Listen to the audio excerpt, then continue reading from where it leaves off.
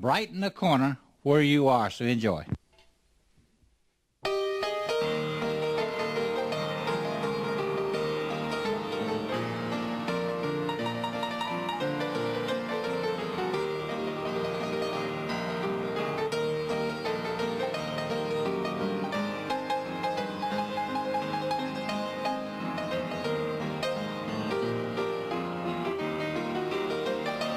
Here we are in Hoover at my apartment with Ben from Shelby County, and we're going to be talking about education today. And the reason I wanted to have you on, Ben, is because A, I like you, and B, I really enjoy hearing all of your ideas about education, especially that you post on social media.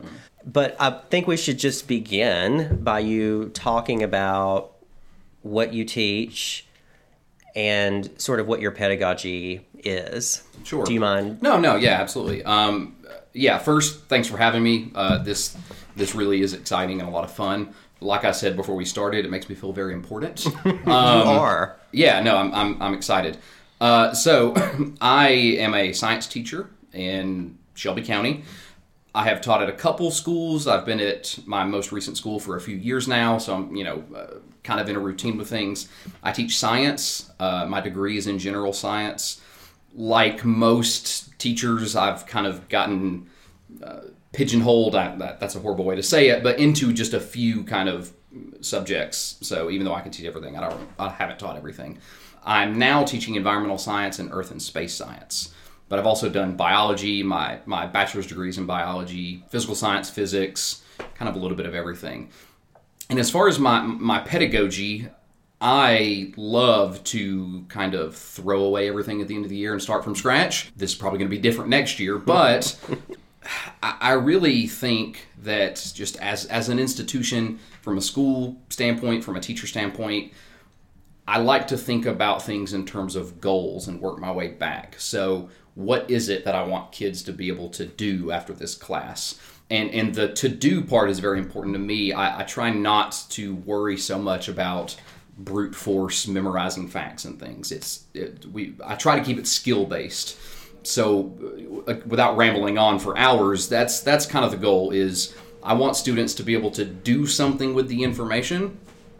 Specifically, the things that we generally think are the most important in terms of academics: critical thinking, analysis, being able to kind of sort through good and bad data, good sources, bad sources, working together, asking the right questions, things like that. So just getting students to, this year in particular, if I had one goal, it would be to get students to, instead of approaching education like they are these empty vessels that need to be filled, they are the active participants in that. They are the ones learning. They decide where they're going to go with it and how they're going to do it. And I am a facilitator rather than just the one, kind of spraying it from a hose.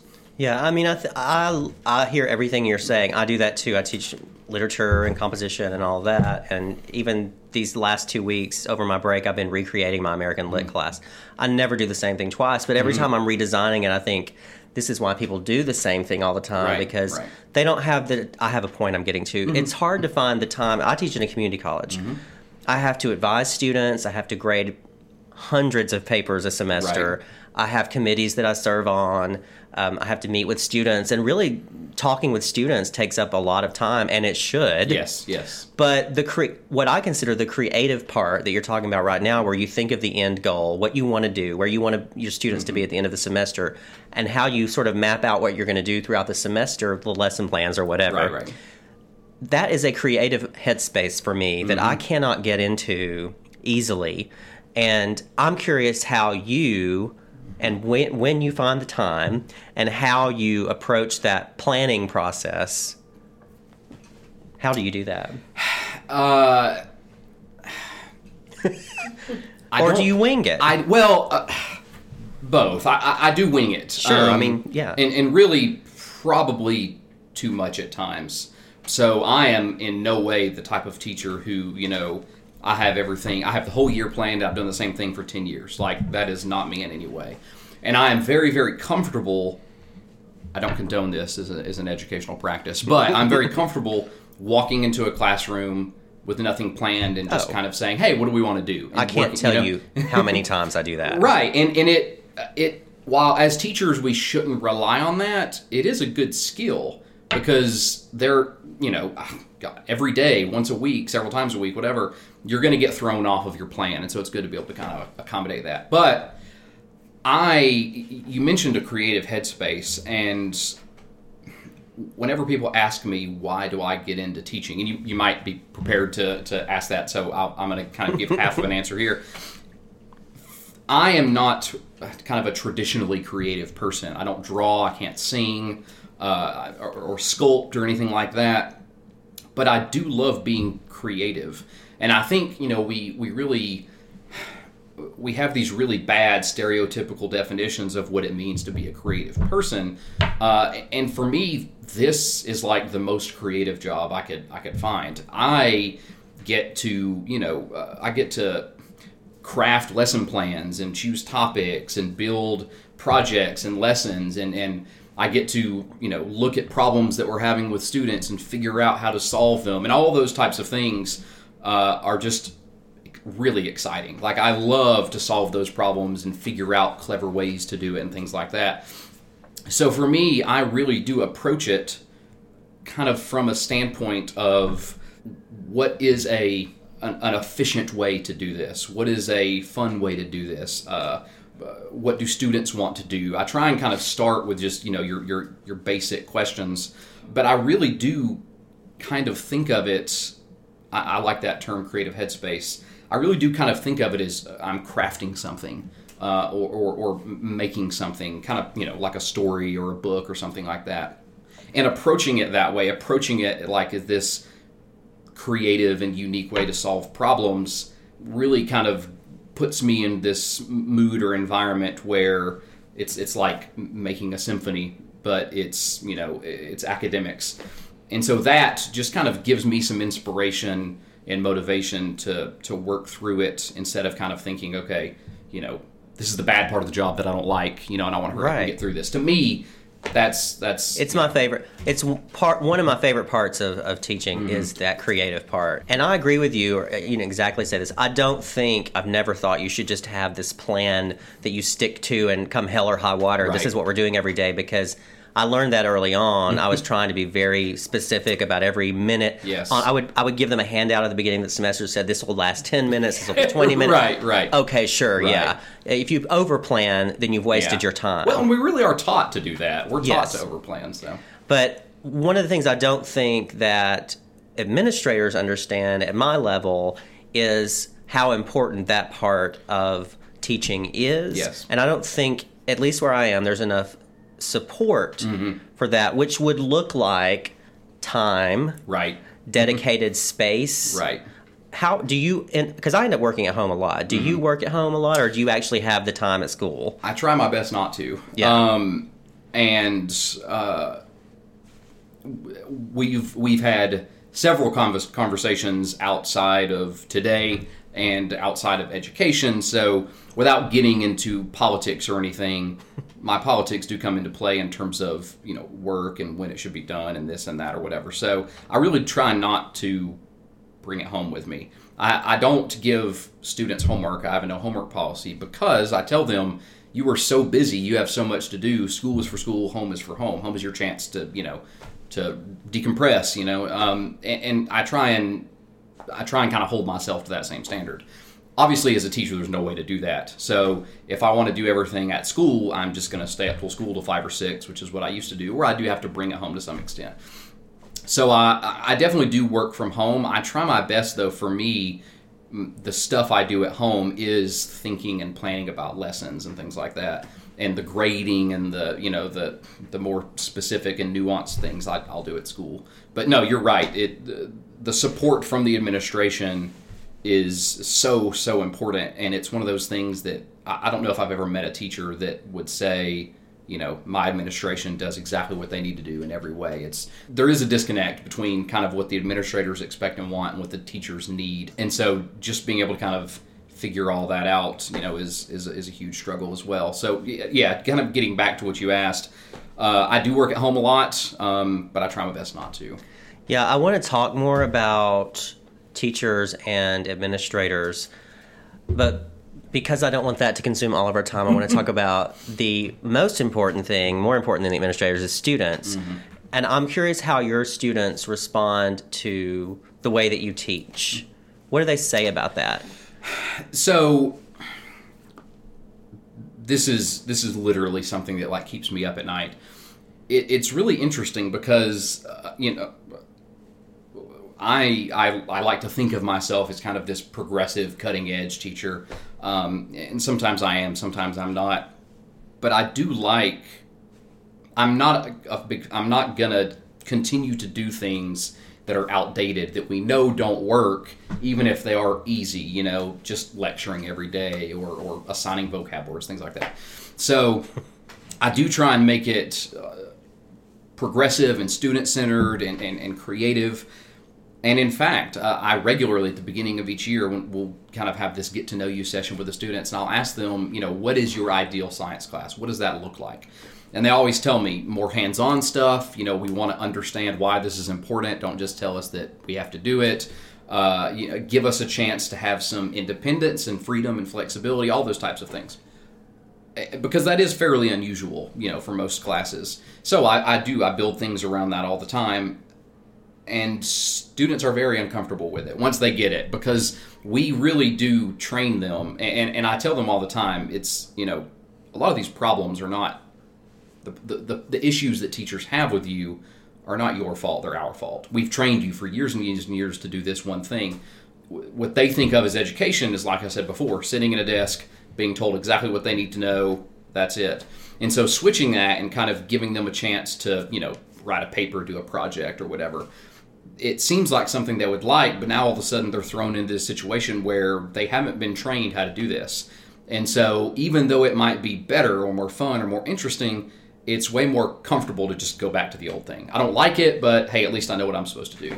So I'm constantly running into that with students, figuring out what is still in your comfort zone, but you are willing to kind of, take kind of a little bit of a leap of faith there. Do you find yourself having to train them to approach the work in the way that you need them to? Oh, that's, it takes me all year really to get them in that mindset, it's a science class, and what they think of as science, unfortunately, is like everything. They expect to sit there and be told these words and terms that they need to know, and that's it. And it's like, well, that's not what science is. We know science is experiments and investigating and being wrong and then figuring out why you're wrong and trying again. And so I try and very early on give them this sense of it's not only okay to be wrong, it's good to be wrong, because being wrong eliminates one of your possible answers now. You're closer. So you have them doing experiments in the class? Yeah, I try and make it experiment and or project driven as much as possible. So what's an example of a project or an experiment? Because I was horrible at science, and I wish I'd had you as a teacher. Yeah, well, see, that's and I'm going to answer the question, but everyone always comes into my class and they always say, science is my worst subject. I'm good at history and English, but math and science. And I always tell them, well, what is a science class? Did you sit in a desk and listen to lectures and write down notes? Yes. Well, what did you do in a history class? Sat in a desk and I listened to lecture. So it's, what do you mean you're bad at science? You've never done science, Yeah. So just for instance, the most popular thing we did last year was the egg drop. You ever done an egg drop? I've never done an egg drop. So yeah, they're very common, but you have an egg, an uncooked egg, and you have to build a device that if you drop the egg from a certain height, 20 feet, 100 feet, whatever, that it can survive. And so this was in physical science. So you have to do stuff like, calculate the force that the egg's going to be hitting the ground with, how much energy does it have, how long is it going to take, all this stuff. And you have to figure out, okay, well, if I put it in styrofoam, is that going to work? No. If I build, this little straw cage around it, will that work? And so that was really, really popular, just building these cages to put these eggs in to see if they would survive. Stuff like that. That's so interesting to me, because one of the things that does, I think, is it roots us as human beings more into the physical world around us. I think a lot of us who are in the arts, not all of us, some very creative people who paint and do things like that, obviously understand color and texture and light. Right. But I think speaking for myself, there are certain things it took me a long time to understand, just practical things that I think I would have understood better if I had understood science better. Yeah. And I love to hear that. We didn't, we had labs, but we dissected a pig. Right. And I made my partner do it because she lived on a farm. And I was like, I'm not touching that. She's like, well, I'll do it. Right. So that's how she sounded in my mind. But I'm curious, when you were saying that, like I saw on social media, I won't say, that you were asking about greenhouse and things like. Is that a project you're considering doing, or one that you've done before? No. So I taught environmental science years ago. I don't know, 5 years ago, something like that. And I just recently got switched over to environmental science this year. And one of the things, again, that I try and balance is what are the real science academic things that we need students to know, and also what's the stuff that they're really going to enjoy and want to do, and what's the stuff that has a clear, as they would say, real world impact or something like that. Because sometimes they don't always fit. Doing trigonometry doesn't necessarily feel like something that you're going to do in the world, even if it's beneficial. So merging that is important. So the greenhouse thing for environmental science, it just seems like a very natural, greenhouses, plants, environmental science. It just makes sense. Sure. What my goal is, though, is that I think, I am trying to kind of subtly embed some very, very practical skills into that. For instance, it's really helpful if people know how to use a hammer, or know how to measure things and cut things. Absolutely. And so kind of tricking them into learning how to do that is really the goal there. What I wonder, though, that I think all of that is great. And of course, my mind, I'm always trying to figure out. It's interesting to me as a teacher when I hear teachers in other subjects like science, especially STEM subjects, and I'm trying to apply what they're talking about to my English class. Right. But forget that. I'll think about that later. I wonder how, with the focus on assessment and testing, how do you assess? I hate that word. Yes. But how do you, because I know there's pressure on you to assess, how do you assess them? And is the administration supportive of this and that kind of thing? Yeah. So, here's where we can use the formative and summative buzzwords here. Yeah. They are. It took me forever to understand what formative and summative means. Yes. And I'm not sure I do. They are. They're very big into formative assessments this year, or summative. I don't know. Teachers don't know. It doesn't matter. It's right. That's right. So sometimes they're supportive. Oftentimes they're not. And so when we look at things like, again, what are we trying to get? What do we want students to get out of this, and why? Even though we've talked about this before, I hate standardized testing, the ACT, and how reliant colleges and are on it, and how we kind of take all of students' academic existence and we shove it into this one score like that tells anything.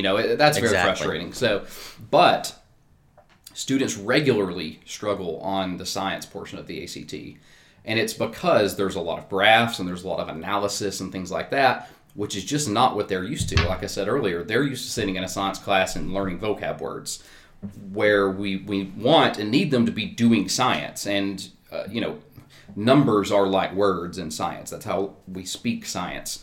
There's a famous quote that I really love that is, math is the language of science. So you have to know how to deal with graphs and how to read them and stuff like that.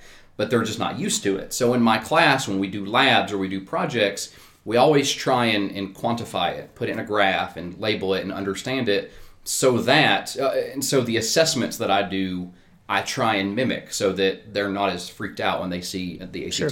Also, that's smart. Yeah, exactly. But also we kind of, the more general expectations, like what my administrators expect, we are finally switching to standards, which I'm pleased about to an extent.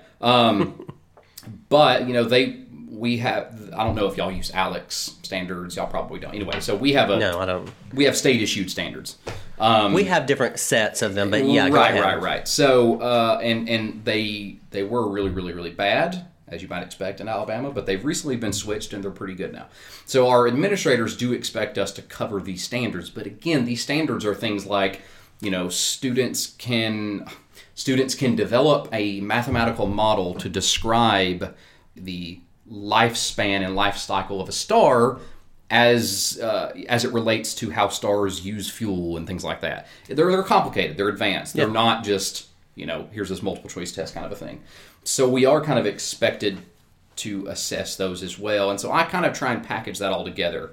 I want them to, make sure that they're getting the standard, but I try and also do that in a way so that, again, things like the ACT and these other things are kind of, not so The thing that really bothers me the most, and now we may start talking about not specific administrators or administrations even, but the idea in education that the teacher is not trusted.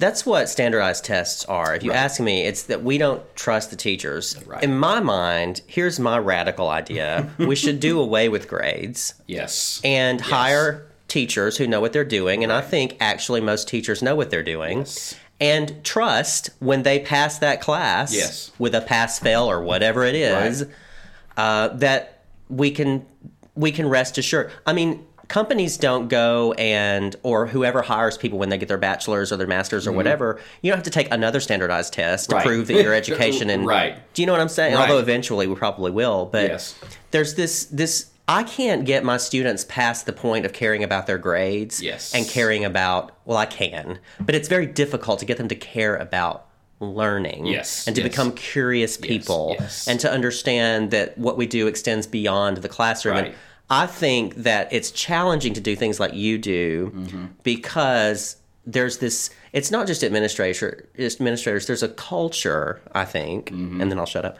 of blaming teachers for what is perceived as a very poor state of education. Yes, absolutely. And I get from looking in from the outside and having only been students, if you're not in education, your experience is as a student. Right. You don't see behind the curtain. We don't have that much power as teachers. Right, no. If certainly. any. Right. I mean, we do when we go in the classroom. Yeah. But as far as the institution and how it works. Right. We we're really not, we're little cogs, So I wonder what you think about assessment, about grades, about the state of education, about the criticism. Let me just throw a bunch of crap at you. Yes. But where do you, because I've seen you talk about it on social media, this, like tenure, like people get upset about tenure, and I'm like, and I'll say this, I don't care who hears this, I worked at an institution where there was rampant corruption, administrative cover-up, and and I actually didn't have tenure, and I got tenure at that place, but even before I had tenure, I fought that. But after it, I was even braver to fight it. Right.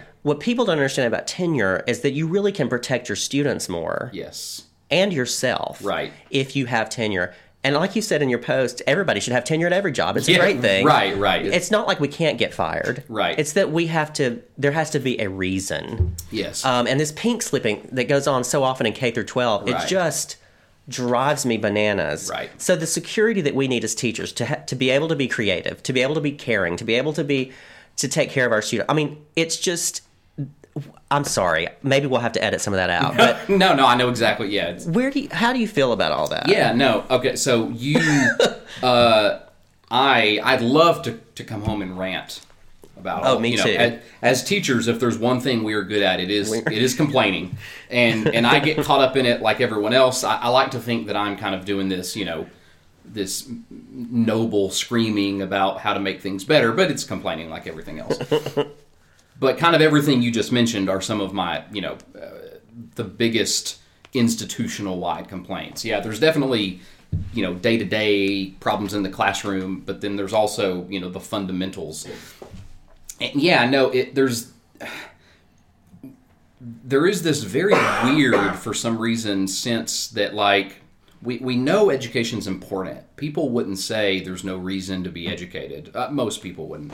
But people love to talk about public education and the failings of it. It's a joke. Whenever you bring up public education, people are always willing to talk about how bad it is. And like you said, it does kind of come from this mistrust of teachers. We look at the system, and the system isn't doing what we need, and it's the teachers are the drivers of that engine, so it must be them. But like you said, people don't know. A lot of teachers probably don't know how the institution works, from the top to bottom.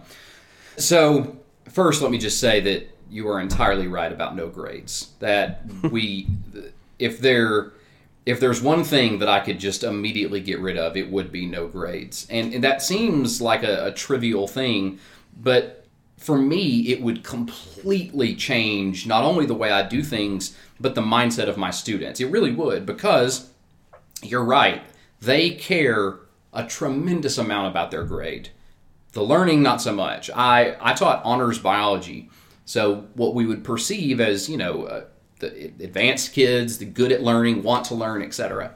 I've had them straight up tell me, listen, I don't care anything about learning in this class. I need an A, so make that happen. And it's like, well, it's not that I don't want you to have an A, it's that I don't care.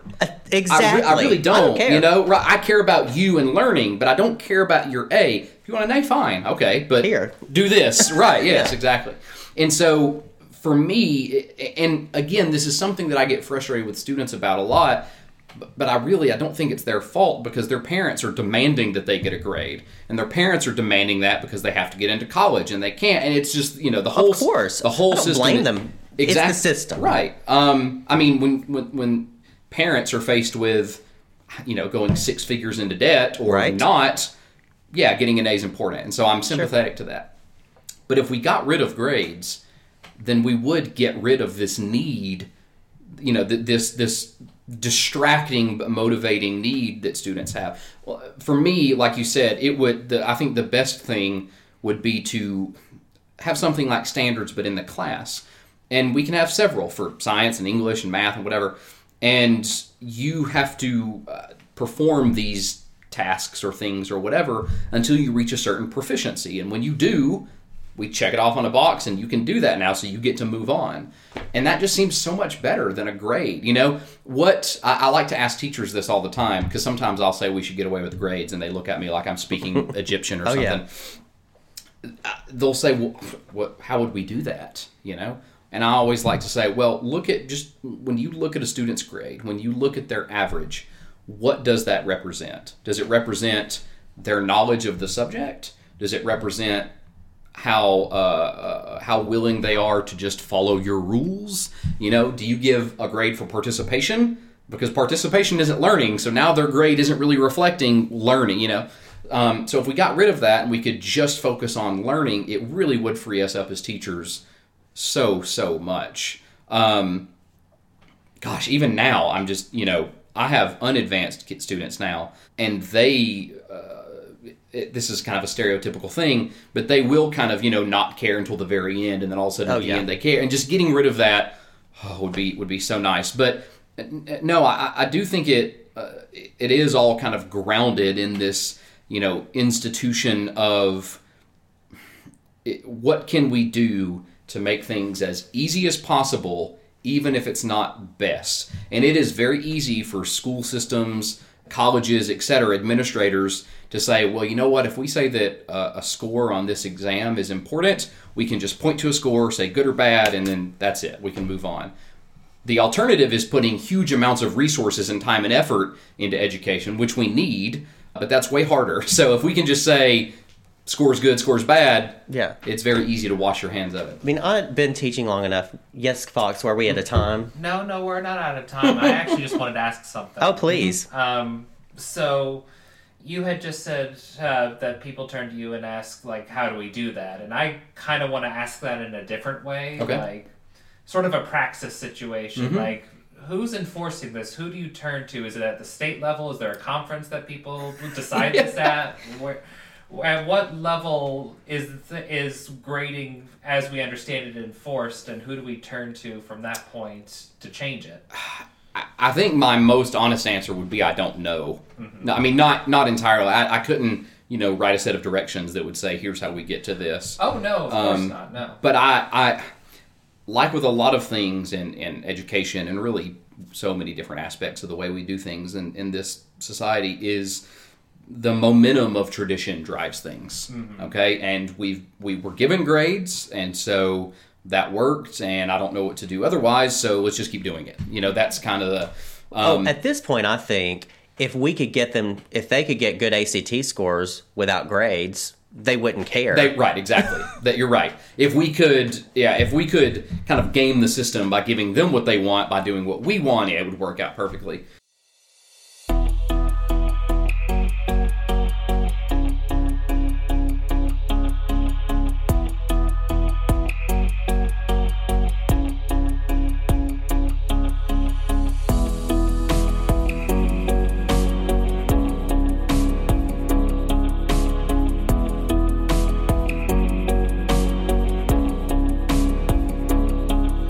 But I just don't know. Teachers really do have a unique amount of power, and solidarity and mobilization and direct action from teachers can be an extremely powerful weapon. Mm-hmm. But there has been tremendous amounts of effort to prevent people from realizing that. Well, especially in Alabama. Especially in Alabama, right. So, for instance, if you look at other states, and I can't remember the exact one right off the top of my head, there's been plenty of instances which are when teachers will go on strike in solidarity with other sectors, mm-hmm. because when you shut down the school systems, you're shutting down parents being able to go to work and kids being able to go somewhere. It really just gums up the works, and a lot of times, if that particular sector went on strike by themselves, nothing would have happened, but the teachers really, So if teachers kind of, did some mass organizing and said, hey, listen, things have to change, or we're going to strike or whatever, that probably would work. But unfortunately, the system is set up, like you said, teachers don't really have a lot of power in and of themselves. I could go complain to my principal every single day, and then he could go complain to the superintendent, but it's just not going to go anywhere. Oh, I've been saying for years, I never knew until I started teaching how important a union is. Yes. And we do have, in Alabama, we have the AEA, but it has been disconnected from mm-hmm. the political power source by the legislature. So there's not really anything AEA can do anymore, especially since Paul Hubbard died. Or will do. Or will do. Yeah. And what I have found... Now, there's one thing that I try really hard not to do, and that is to criticize my fellow teachers. But I'm about to do something I'm about to say something that goes up, kind of crosses that line mm-hmm. a little bit. It is very difficult to get teachers, I think especially in Alabama, because of conservatism. Mm-hmm. Is that a word, conservatism? Yes. Yeah. I'm an English teacher. Yeah. Because of this anti-union mm-hmm. idea. That conservatives often have, and I'm not being personally attacking anybody or anything, but it's very difficult because of that, and I think a lot of other reasons, to get, at least in the community college world, to get teachers to organize, mm-hmm. to get them to come together, because that is where the only way you're going to assert your power is to assert your power. Yes. I call faculty teachers everywhere, K through 12, college, the sleeping giant in education. Because if we really came together, we're the ones with the knowledge. Yes. We're the ones with the experience. Yes. We are the ones who see the students every day. Mm-hmm. But we're always left out of the decision-making mm-hmm. process. We just have to make work whatever they told us and work around whatever they tell us. Yes. And so I think you're right. I mean, I wish that we could have... The AEA does do things still. They have done a few things in the last year. I can't remember, whatever. Yes. But I would certainly encourage everyone to join the AEA because it's better than nothing. Yes, I'm a paying member. Mm-hmm. I do feel like teachers don't come together enough. And I think a lot of times what happens... You brought this up earlier. I don't think people outside this profession understand that we are workers. We this is a job. This is a career. And so often people... they're so flippant about, well, fire that teacher. And no, we should have due process. Right. A student can get mad at you. A parent can get mad at you. You can be unjustly accused of something. Right. You can be. Or you can also, if you're doing something that you could do better, then why not work? It's a training. Yes. In the professional world outside of teaching, that's a training opportunity, right? Yes, not exactly. just, we got to fire that person. So I think... What I'm trying to say is that I don't know where I was going with that, but I just feel that we need to come together as teachers because it would be better for our students, mm-hmm. but it would also be better for us as human beings. Yes, we need to make more money too. But anyway, yes, absolutely, which we could also get by going on strike. So. Exactly, but it's not going to happen. So what often happens in education, as in politics, is it's always about compromise. Yes. So that's what I've learned the most in the political part of things with teaching is that it's just about compromise. How can I be the best teacher in this system? And you have to choose how much energy are you going to give to fighting against something and how much energy are you going to just save for yourself and keep yourself sane? It's exactly. I was talking with a fellow teacher that we both know well just the other day, and I kind of had this realization that, well, this isn't my realization. We really do need kind of a great awakening sort of a thing.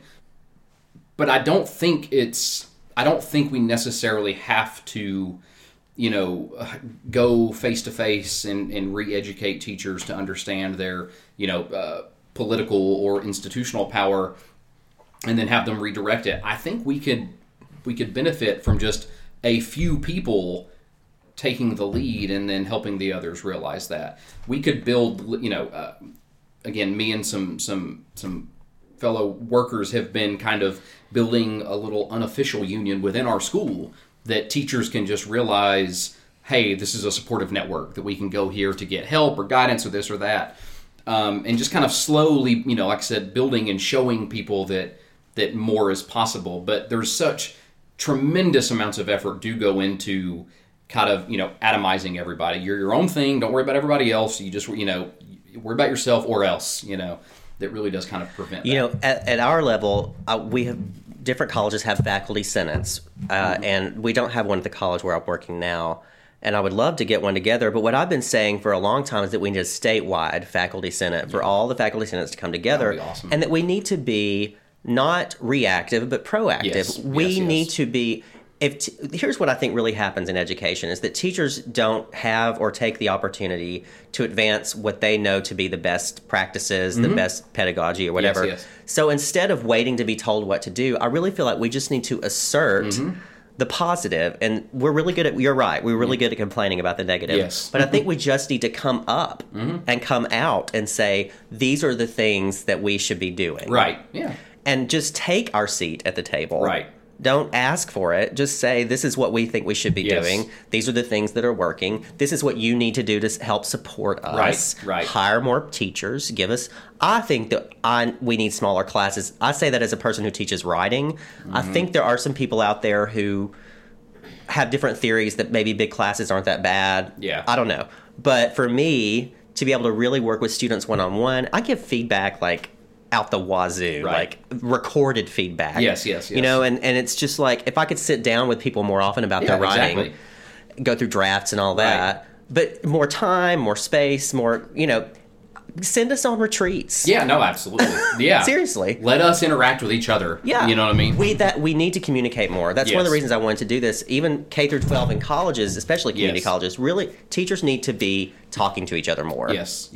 So that's one of the things I think would help. I love that you're doing that at your school. I think Yeah, that's no, great. and we, I always talk about wanting to meet with the middle school, to talk about things that we need, so that when they're getting to us, we can kind of remedy some of the problems. I have recently started kind of a project, a work project that I'm working on is I want to kind of create a group that is cross-curriculum. I know that's a horrible buzzword as well, in which, science teachers, math teachers, English teachers, and history teachers all come together to, create lesson plans or curriculums together. I've been talking with the math teachers, hey, how can we work together as a math and science teacher because we're so, it's so related. What can we do to help each other? We could have a whole another podcast about writing because we've talked about this a lot as well. But writing is such an important thing that students need to learn and work better at, and do they struggle. But I've been talking with English teachers as well. Hey, what can we do to kind of help? So I would love, and I'm working on kind of again getting some unofficial group that meets regularly. Because if we could start designing curriculums or even just lessons in which each teacher is, getting or adding some kind of component to it, but it all goes together, that really in and of itself is kind of redefining the way we're teaching, and it's more efficient. Everybody's getting needs out of it. But it does just build camaraderie. It gets people to understand that I can work with other people and this information is beneficial. And if you're not going to hire more teachers, maybe if your teachers can pull their resources. Exactly, yes, exactly. I know a woman who works at Montevallo, and I don't think she would mind me saying her name because it's a very positive thing and it's published. Her name's Erin Truitt Chandler, and we went to grad school together, and she works in Montevallo, and she and some of her colleagues, she teaches English, but I think it was a biology teacher and somebody else. They worked together and planned these overlapping courses, sort of, where those people in the biology, the English, and the other class that I can't remember worked on a project all semester in North Birmingham on environmental racism. That's awesome. Isn't that what I think that's the term, environmental racism. Yeah. And they would go once ever so often to up there and do like interviews and research and things like that. But in each of their classes, they were doing projects from that subject that were relevant to the general project, and they would meet every third class or so all together. Oh, that is awesome. And they wrote a great article about it, the three of them. I'll send it to you. But to me, that sounds like what you're doing. And we're trying at my school, I'm trying to work with the psychology teacher and the speech teacher, because we're really good friends, about doing this project, maybe about, the county that we work in and some of the problems that they have. Maybe we could have like a social services fair and, where there's writing involved, just all kinds of things like that. Yes. I think we do need to do that more often. Yeah. Well, one of the things is, one of the reasons that the public, and I'm just going to say the public here is a catch-all term, parents and everyone, they went through a school system, and so they understand, it shockingly since, 1,000 years ago, schools are the same. Yeah. People sit in classes, and they sit in rows, and they look at it, and, so many things change, but for some reason education hasn't. So, parents remember their time in school, and they can apply it to their kids' time and be like, yeah, that wasn't very beneficial. So, but we also, one of the things that we do, and again, this is at an institutional level, we, and I'm going to just very, very, very slightly blame capitalism here, just because I have blame it because I have to work that in, or this wouldn't be official. Expect no less of you. Yes, exactly. We, everything we want to turn into an assembly line. Look how awesome it was that we built the Model T, and this whole industry came about by just giving each little person their little job that they do all day, and that's it. And we've really turned that we focused that onto the education system.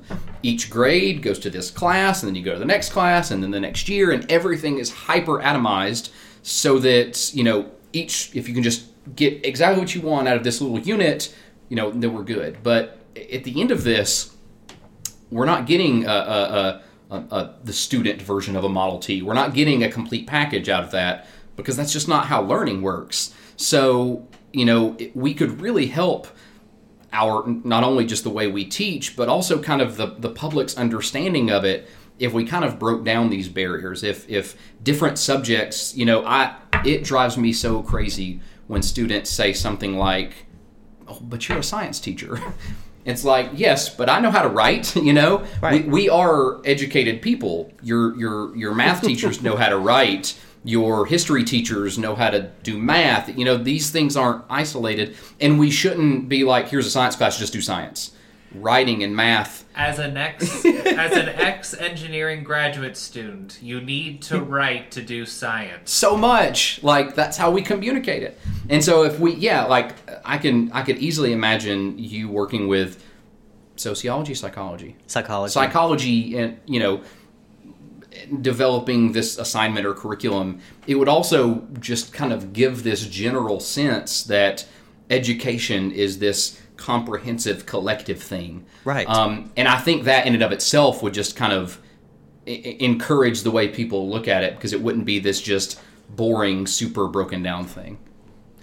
The other thing that, gosh, my mind is like, you're blowing my mind. I knew that. This is why I wanted you to come talk to us, because that's brilliant. Because it really, there are philosophical underpinnings that we have to look at about education. But what you just said, to me, gets at another sort of philosophical underpinning, which is that human beings are not products. Right, yes. We are complex beings, and learning is not just memorization. In fact, that's just, I'm not even sure how important that is. It is important. I mean, but it's a smaller percentage. It's a smaller percentage. And the idea of a liberal education, I think, has been lost. Everybody thinks that education is utilitarian. Yes. And I get that people need to, especially in the world we live in, go on and get jobs and make money and support their family and all of that. But education is not just about getting a job. It shouldn't be. Right. Absolutely. And not. it should be about being better human beings, Yes. I think. Yes. And that is science, and it's math, and it's history, and Yes. it's everything. I remember when I was in high school, Mr. Ledbetter taught English, and Miss Penniger taught geometry, and they worked together on a unit, I think. And I don't remember everything, but it was really cool because it was one of the first times that I'd talked about philosophy in a math class, or written about something that I did in math class. Yeah. And I think that was very interesting. But what you're talking about really does look at the human being more as, and especially, and I'm not going to get too political, but if you look at the world around us, I think we can all agree that things are falling apart. Yes. And one of the things that would help is if we were better thinkers. Absolutely. Yeah. And if we were better thinkers in our civic lives. I mean, I was listening to a podcast the other day, David Plouffe, who was Obama's campaign manager, and he was talking with this woman about these people. He said, the people who are going to make the election are, I forget what working class or whatever, but he said they don't know who the nominee, he said we need to introduce them to the nominees, the Democratic nominees, because they don't know who they are. Right. And I'm sitting there going, the people who are going to decide your candidate Yes. in the 21st century with so much available to us, there are people who don't know things. And I'm not calling anybody stupid or anything. Right. I'm just saying there's not that inquisitive curiosity that I think that we should be doing more. And when you're banging grades into their heads you're not training them. You're never going to get anywhere if you don't have A's. Some of the best students in high school were some of the dumbest people. Yeah, absolutely. They were making great grades. Yes. And yeah, and on the flip side, I've had students who just don't care at all who were super bright. Yeah. You know? Some of my favorite students over the years, my favorite student is always the rebel. Yes. I love a rebel. And one who's willing to cross me. One time I had a student look at me in class and say, I usually have people sit in a circle and lit, okay? But this year I decided we're going to sit in rows and I'm going to lecture more because I can't get them to talk. Right. So I'm lecturing, which I'm not even smart enough to lecture. And he's looking at me and he said, and finally one day I said, why every class you're looking at me like you hate my guts? He said, well, Mr. Ellenberg, you're just standing up there and telling us what to think, and you're not listening to us. Ooh. And I was like, wow, I'm so glad. And then I went on with the lecture, Right. and then I went home and I was like, can you believe that? And then I said, you know what? He made me mad. Yes. And that means I'm being defensive. Right. So. And he's right. And I didn't want to do that anyway. I was doing it because I was giving up. Right. Next class, went in, put him in a circle, and I said, I want to thank you because you were right. Yes. Let's talk. Let's have a discussion. So I love a rebel. I love somebody who's willing to stand up, but they don't encourage that in education. No. And some of my favorite students have failed my classes. Yeah. And I can think of one right now who's in special forces.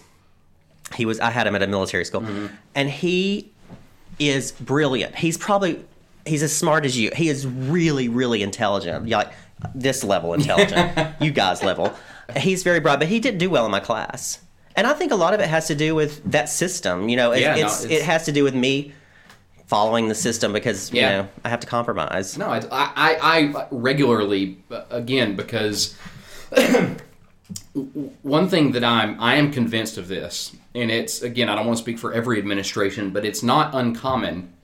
Oftentimes, administrators would rather keep the status quo, even though everyone can't see the hand gestures I'm making, but I'm doing like a ceiling thing. The status quo will not, raise people to the heights that we want, but it's comfortable and everybody's familiar with it.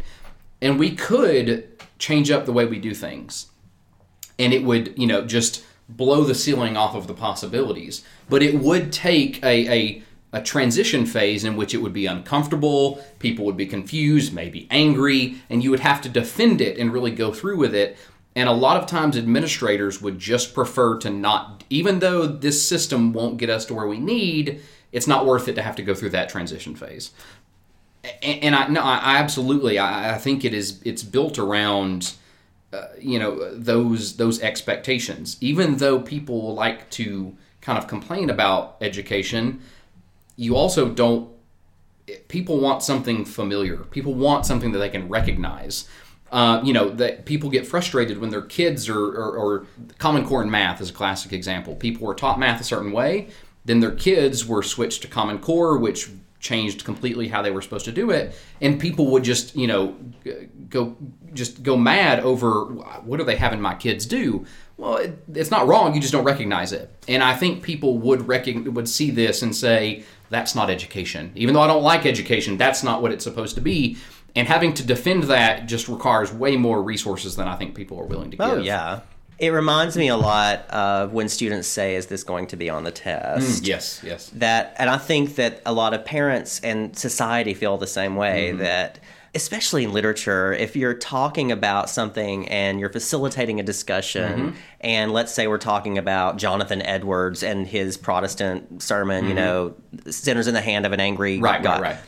And then we start in the course of the conversation talking about, I don't know, Joel Osteen or Donald Trump. Right. Or there might be people who go, what does that, or students might say, what is that? We just spent 30 minutes talking about modern politics, but we're supposed to be talking about sinners in the hand of an angry God. I'm like, there are connections, and I don't want to spell out everything. In fact, I don't know what they all are. Right. And I don't even know, maybe they aren't there, but in pursuing it, there is value. And no, I can't test you on it. Right. I could have you write about it.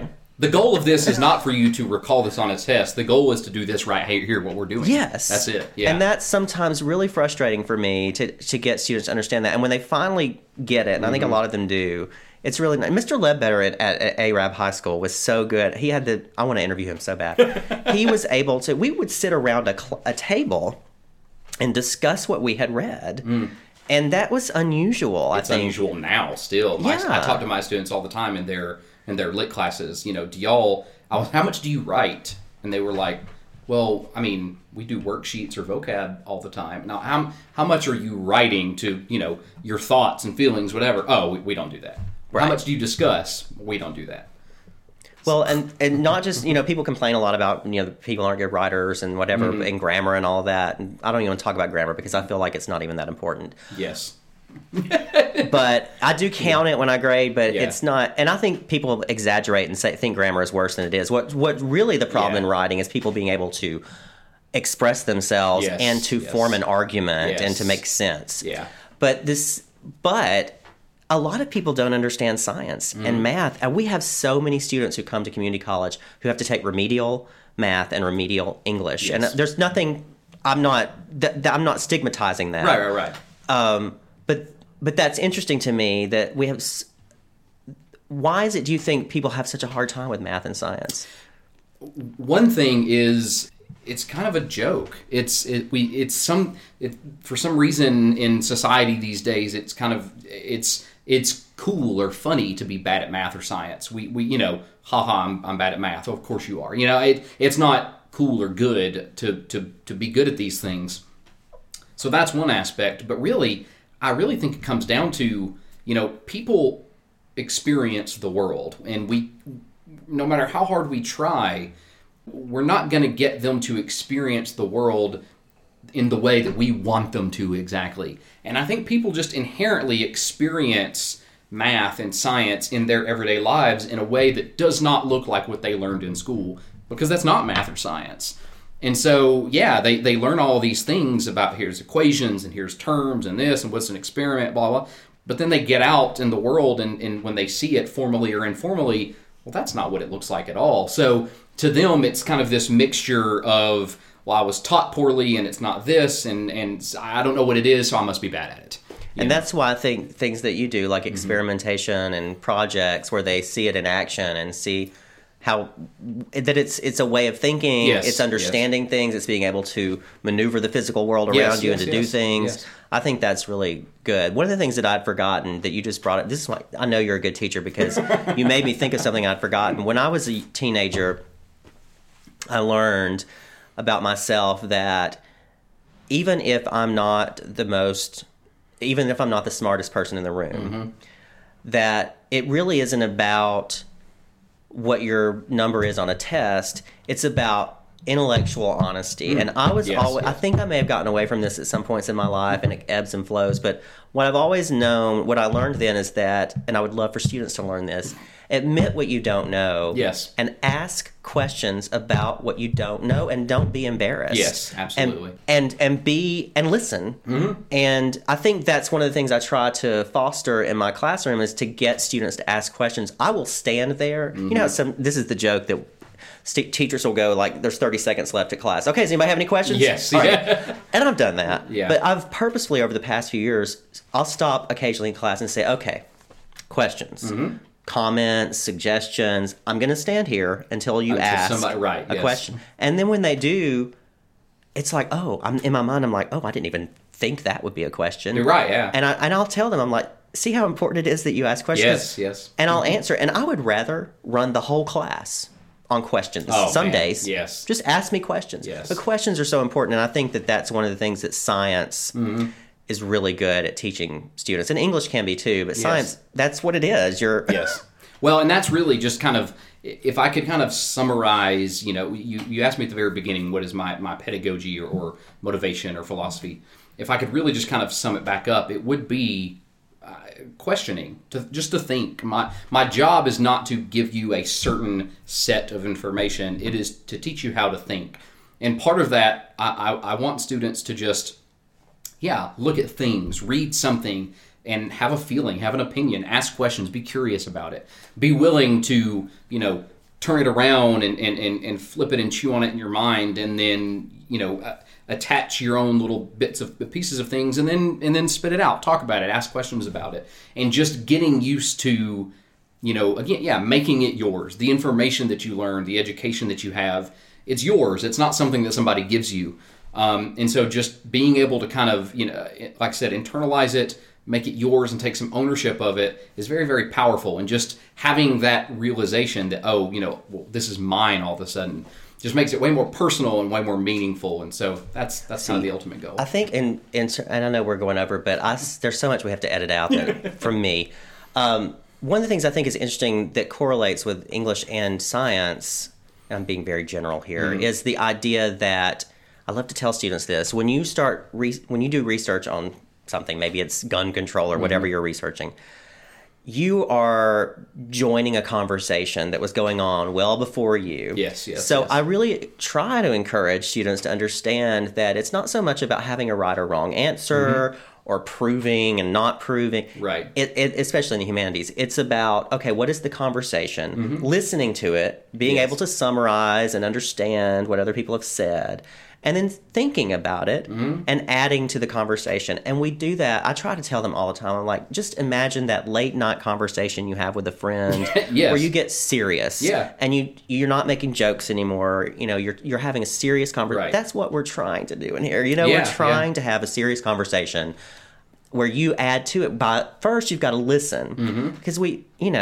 social media especially has trained people to read the headline. Yes. And and the echo There's chamber and bite-sized bias. information, and It's just listen, and don't be afraid to listen to people that you disagree with. That's hard. yes. It is so hard. Very much so. And we are generally bad at it. It's just, as a people, we're just not very good at it at all. I'm not good at Yeah, it. I'm It not makes me either. uncomfortable. It makes me physically uncomfortable. Yeah, I get it all the time. So, but I like to tell my students that too. Like, it's just human to not want to, but especially in an academic setting, if you're doing an experiment or Right. you're doing research, you're trying to get as close to the truth as you can, Yeah. whatever that is. Right. Or to be most accurate or Right. honest.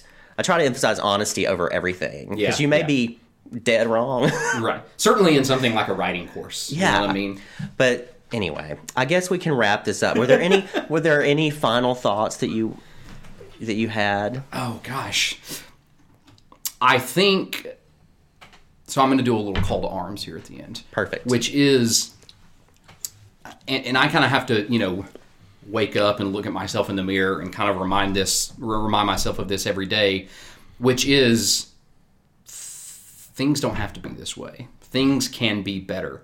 And it's very easy to just, stay in that routine. Yeah, I want things to be different, but, it's so much effort. And if I try as hard as I possibly can, will I make a difference at all? So I could just, do what I can and kind of keep quiet and go with the flow, because it's probably not going to make a difference anyway. It's very easy to be that way, and I do that all the time. But I think just knowing, for students in class learning, it can be better. You can help make it better. Teachers, we can help make the institution better. People, we can help make society better. Whatever. I think it's what we're trying to do in education, which is make people question, make people think. But you can't do that without making it meaningful or caring about it at all. So just realizing that caring and thinking is important, and that together, we love to talk about solidarity and coming together, but those really aren't just empty words. That is how we change. So just kind of realizing that. I tell my students all the time, there is a better world out there, but you can only get to that better world by coming together and doing it together. So just, as always, I like to end my days with students, which is just work together, go out there, demand change and fight for it. Amen. Thank you so much. Thank you for I having really me. enjoyed it, and you've sparked some really good ideas. No, thank you. Thank you for listening to Where You Are, a podcast created by Jimmy Ellenberg and edited by Fox Williams. The introductory music was Brighten the Corner Where You Are, a song performed by Billy Pollard and created by Ina Dudley Ogden and Charles Hutchinson Gabriel. All music was used with permission. Thank you again for listening, and have a nice day, wherever you are.